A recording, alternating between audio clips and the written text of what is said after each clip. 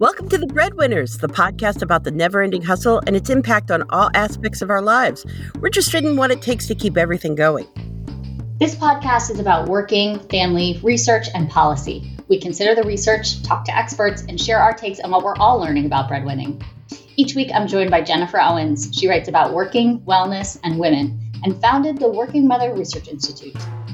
And I'm joined by Raquel Ellison. She is an executive coach and management consultant who works with companies big and small to design workplace policies that work for all employees. Well, today we are returning. I realized that we talked about this topic back in episode 39. So that's my Wayback Machine noise. It's also the turkey noise that used to make Gwen laugh out loud when she was a toddler. She did it once, and then we had to do it 400 times to try to get her to laugh like that again. You remember those days when they were tiny. Well, so the topic is resilience, and we were very resilient with that gobble gobble noise, let me tell you. But so back in episode 39, we were talking about, it was way early in the pandemic, and the question was, can you learn resiliency? And so I think we've all kind of figured out, if we've made it this far, some way to jerry rig some resiliency, even if it's just waking up every freaking day and doing it again. And so it's like, where are we now with resiliency and where are we going? And please help me. I think I need resiliency. Yeah, I think it's a question that we're all asking, and it's such a strange time, right? Because we're living in, there's so much momentum now. There's so much momentum. So many things are changing so quickly, and it's what resiliency do you need to kind of see things when you go and see the light at the end of the tunnel? I don't think we associate that with needing to be more resilient, right? Right. And yet, don't we? Because it's like, ooh, I held myself together for so long. Now it's going to get better. And it's like, no, I still have to get up and do it again. Yeah. It's almost worse, I find, because now the equation of every day changes a bit. Like in our house, we're 2 vaccinated. By the time this goes live, the 3rd of 4 will be vaccinated. Okay, so even so, with the 3, what does that mean? Where do we go? What about her school? Now we're looking at end of the year. There's going to be a dance now, and they're doing all this wonderful work to it. But is it safe to go to the dance? I don't know. What do I do at work? I just Yeah. I mean, there's a lot of different question marks. There's a lot to try to think through, and I feel like there's also this cross current that's happening, which I kind of been thinking of it as resilience porn, to kind of borrow from Maura's Aaron Melle's entrepreneur porn phrase. This resilience porn that, like, out of this crisis will come, the new ideas and the new, your new business and your new, and like, maybe, or maybe we just, maybe it's every day I kind of like dig down and try to be resilient. So I'm wondering, I hand all this to you and I say, fix it. Where to begin, right? I think I love that. Hand it all to me and say, fix it. Yeah. Well, are the manager, like, what? I can't be the only person feeling this way. Are you seeing this with your clients and this kind of, I don't know, is this a singular feeling or a broader feeling of no, it's an epidemic. Okay. All right. It is an epidemic. I see this everywhere all the time right now. I've actually never seen anything like it. A colleague of mine who's been in her organization for almost 30 years says she's never seen it like that. Never seen this level of panic. And particularly as it relates to my work, right? So I work with executives and with organizations to improve the way work gets done, right? And so now everyone's like, what do I do? How do I come back to work? What does this mean? How will I be the kind of organization that I want to be in this kind of hybrid reality? And how can I keep my... And meanwhile, you'll see all these essays saying that this is a time to have reevaluated yourself. And it's like, no, I'm barely getting by here, people, Right. Yeah. No, I mean, I think that's the piece that is really important, I think, to be able to think about how do we model this. There's an article that we will link to from Harvard Business Review. It's really, really old. And I may have actually mentioned this in our in our last conversation about resilience, but it bears repeating, I think. Right? So this article, How Resilience Works by Diane Coutu, that was in HBR, I think in maybe 2014, we'll get the correct citation. And she talks about 3 different ways to build resilience, the 3 different kind of signs of resilience, I would say. Yeah. One is accepting, like truly accepting the reality of a situation, right? So accepting reality, like really understanding, like, this is what's happening right now. We are coming out of the pandemic. We are going into a new era of work. Like, this is what is actually happening, as opposed to kind of trying to gloss it over, making meaning. So trying to think about the propensity to make meaning of terrible times, to figure out, well, what is this for? How does this impact us? And then ritualized ingenuity, which is the ability to make do with whatever's at hand. So basically what she's saying is, how do you like MacGyver in these times, right? Like how do you pull things together and make it work at a time when it's really so overwhelming and so like we don't have all the resources we would normally have on hand. And it's interesting. I mean, I think when we look at that model, in some ways it's really abstract, right? To think about accepting reality, to make meaning, and to improvise, all of those things. You know, when we think about resilience, like it'd be easier to look at resilience porn, I think, right? Yeah. And to look at something that's like, all you need to do is kind of take a different approach. But take 2 minutes and just, take a walk outside and imagine that, you didn't have any money problems, and imagine if you didn't have to homeschool your kid. What does life look like? Okay, or I figure out what we're feeding the boy for breakfast this morning. I don't know. I think my I have said this before, but the idea that one of the most exhausting parts of the last fall, with the schools was that it was ever changing, that like there was nothing we could depend on. So the change was always happening to us. And I felt it very acutely then, but it's still happening, and the change can be good. It's that like the vaccines, and then we're waiting who's eligible, and you get your things, and then, our office is opening or they're not opening. And it's just, I don't know. It's hard to have, I think the ever changing and trying to kind of hold on to the bucking bronco is what taps into my sense of resiliency lately. Yeah. Does it tap into it, or does it work against it? I was thinking of it as tapping in and letting it all flow out. Like a keg. Okay. Yeah, like a keg. Ooh, there you go. There you go. Yeah, I mean, I think we have this fatigue that's set in after all of this time of kind of constant change. And I do wonder whether it's going to mean for people, when I think about, because my head is firmly, I don't know where it's firmly planted, but let's say it's firmly focused on the workplace and how we approach that. And I do think there's a risk there of organizations and leaders saying, like, the best way for us to build resilience is to just go back to what we know. Yeah. And to just work the way we worked before. And so let's just assume that in 2022, we're going to be able to get back to the same 9-to-5 office culture, or 8-to-7 office culture, whatever it might be. Right. That we had before, because at least we all know how to do that.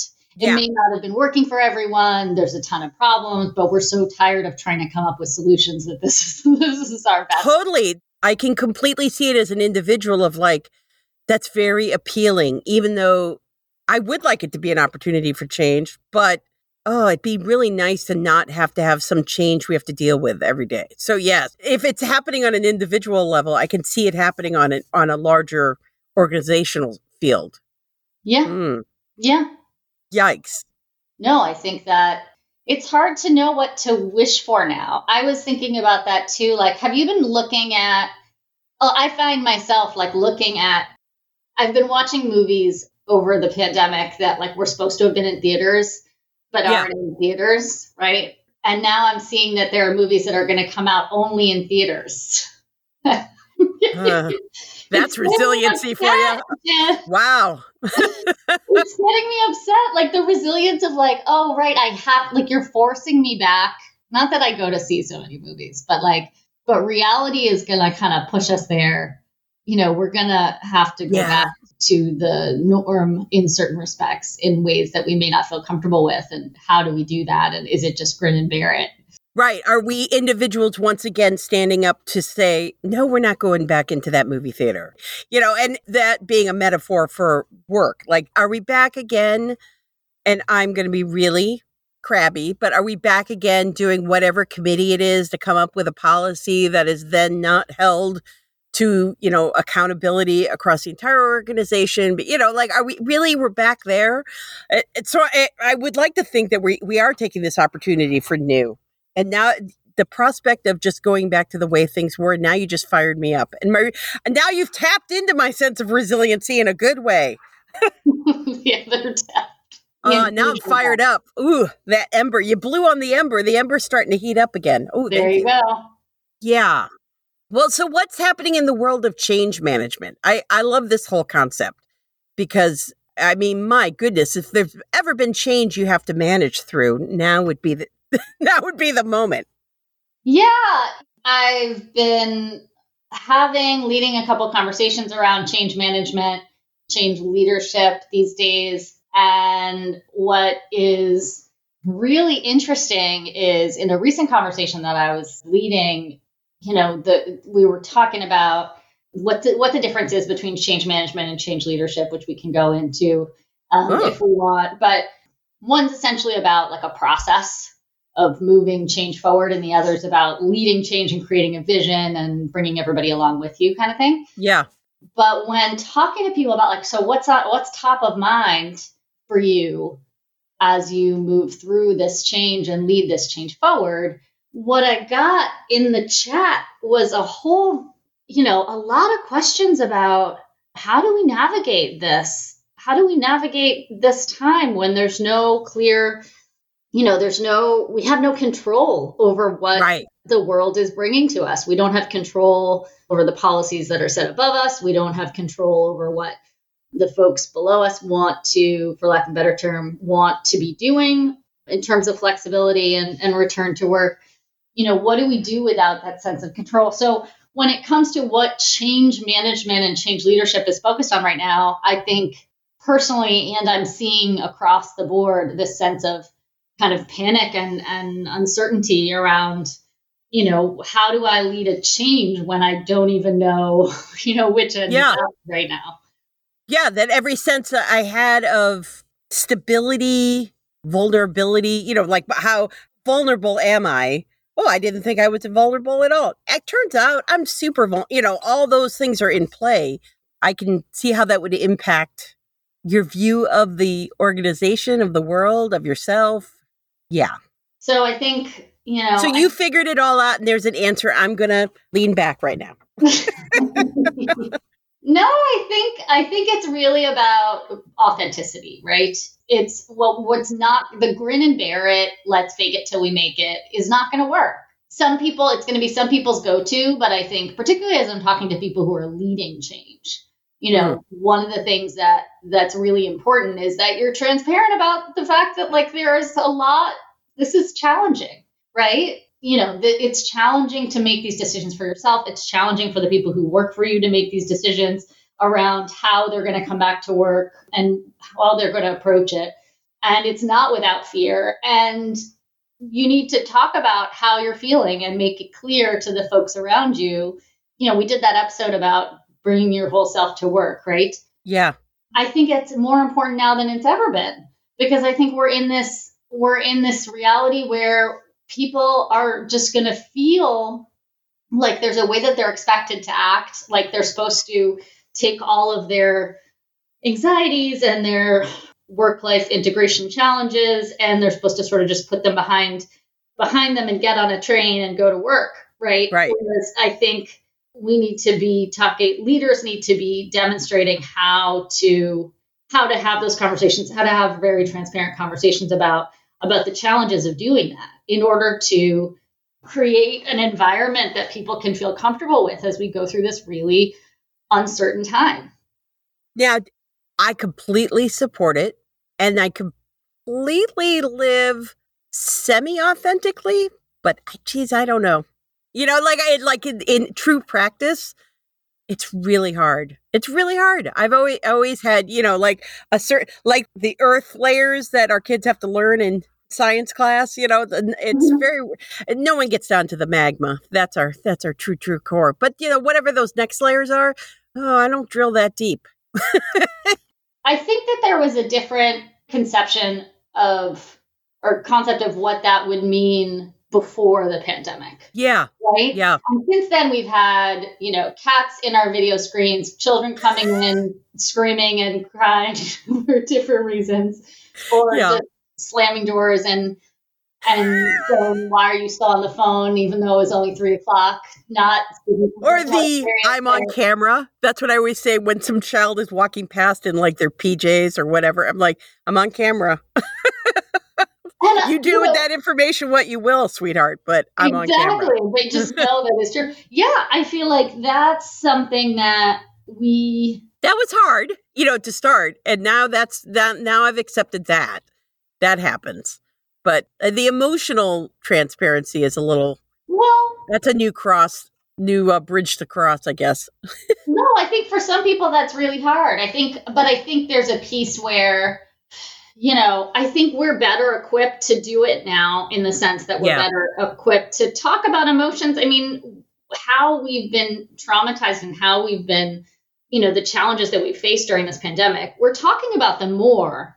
Yep. I think than we ever would have. I think there's a lot of dialogue that's going on within organizations. And I think, there's kind of there's a scale, or there's a range of how emotional and how transparent someone can be. And I think for organizations where there's been a high degree of opacity, right, in terms of how people feel, I think this opens up a channel for folks to be able to talk about their feelings in a slightly different way. Again, I'm not saying that everyone is going to, we're going to have circle time at the beginning of every workday or anything like that. But I do think we have learned in this pandemic more about how to, work and life bleed together. We have learned about the need for transparency. I think that's one of the pieces that has become really difficult for managers as they learn to lead during this hybrid remote time, is how do you, without, and we've talked about this a lot on the show, without the casual conversations, there's a lot that, without casual conversations, like in the, by the water cooler or what have you, there's a lot of room for interpretation, in IM chats and, Slack chats and emails with lots of periods and capital letters, right? Like managers need to be more proactive about how they communicate at a time where communication channels are limited. So I think that's going to continue. I don't think we're going to go back into the workforce and be like, nope, I no longer have kids and I no longer have a cat and everything is exactly as it was. And we're just going to communicate very casually the way that we did before. I do think that has to shift to some extent. Right. And I think role modeling, this is where it's so important. When you see a manager, a leader, executive sharing, I mean, it's always been important. It's so more, when they say, yeah, I'm feeling stressed, or yeah, we're having this challenge in our life right now, or this kind of stuff, it resonates. It's so important because that's where the culture starts, is how if your boss is stoic and never says anything, you don't feel comfortable to do that. Yeah.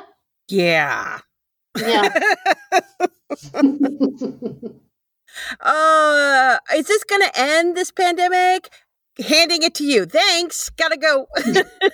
I don't know. Yes, Yeah, I don't know I either. think we will get to the other side of something. I think we are going to be in a period of reverberations from this crisis for a long time. And I think we're going to have to learn to keep moving. Yep. Just keep moving. There's a book that, as I've gone through personal changes in my life. A friend sent me a book called Keep Moving by Maggie Smith, Notes on Loss, Creativity, and Change. It's a great book. We'll link to it. And there's just a lot of, I don't think it's resilience porn. Yeah. I think there are these books where you're reading, you look at these small kind of mantras or something to kind of help you look forward, right? Yeah. So I think we just need to keep peppering those in, just like we need to take the small steps of like making our son dinner as opposed to like going out and taking a walk and refreshing. I think we need to read these little snippets and try to get ourselves looking forward in the midst of it. And saying it out loud. I mean, I already feel better. You really did make me feel better because good. Oh my God. So thank you. And thank you I hope we made you guys feel a little bit better too. This resilient stuff it's a matter of getting back up and enduring. Every day that we do get up and we do make breakfast for the boy and get him up for school and get the girl up and all that sort of stuff, that's resilience, and we're doing it. And so thank you for being resilient on The Breadwinners. You will find links to what we discussed in the episode description. Email us anytime at thebreadwinnerspod@gmail.com or visit us at thebreadwinnerspodcast.com. Thank you for being here. I want to second that. And thank you for listening and being here with us. I want to read a quick quote from that book that we recommend, Keep Moving. And it said, "Consider all you've outlived, including the life you thought you would have. You are durable, adaptable, resilient. Just being here is a triumph. Hour by hour, prove the voice inside wrong, the one that says you can't do it, do it." So do it. Please subscribe to our podcast and to rate and review it. It really helps us grow. And until next week, keep hustling.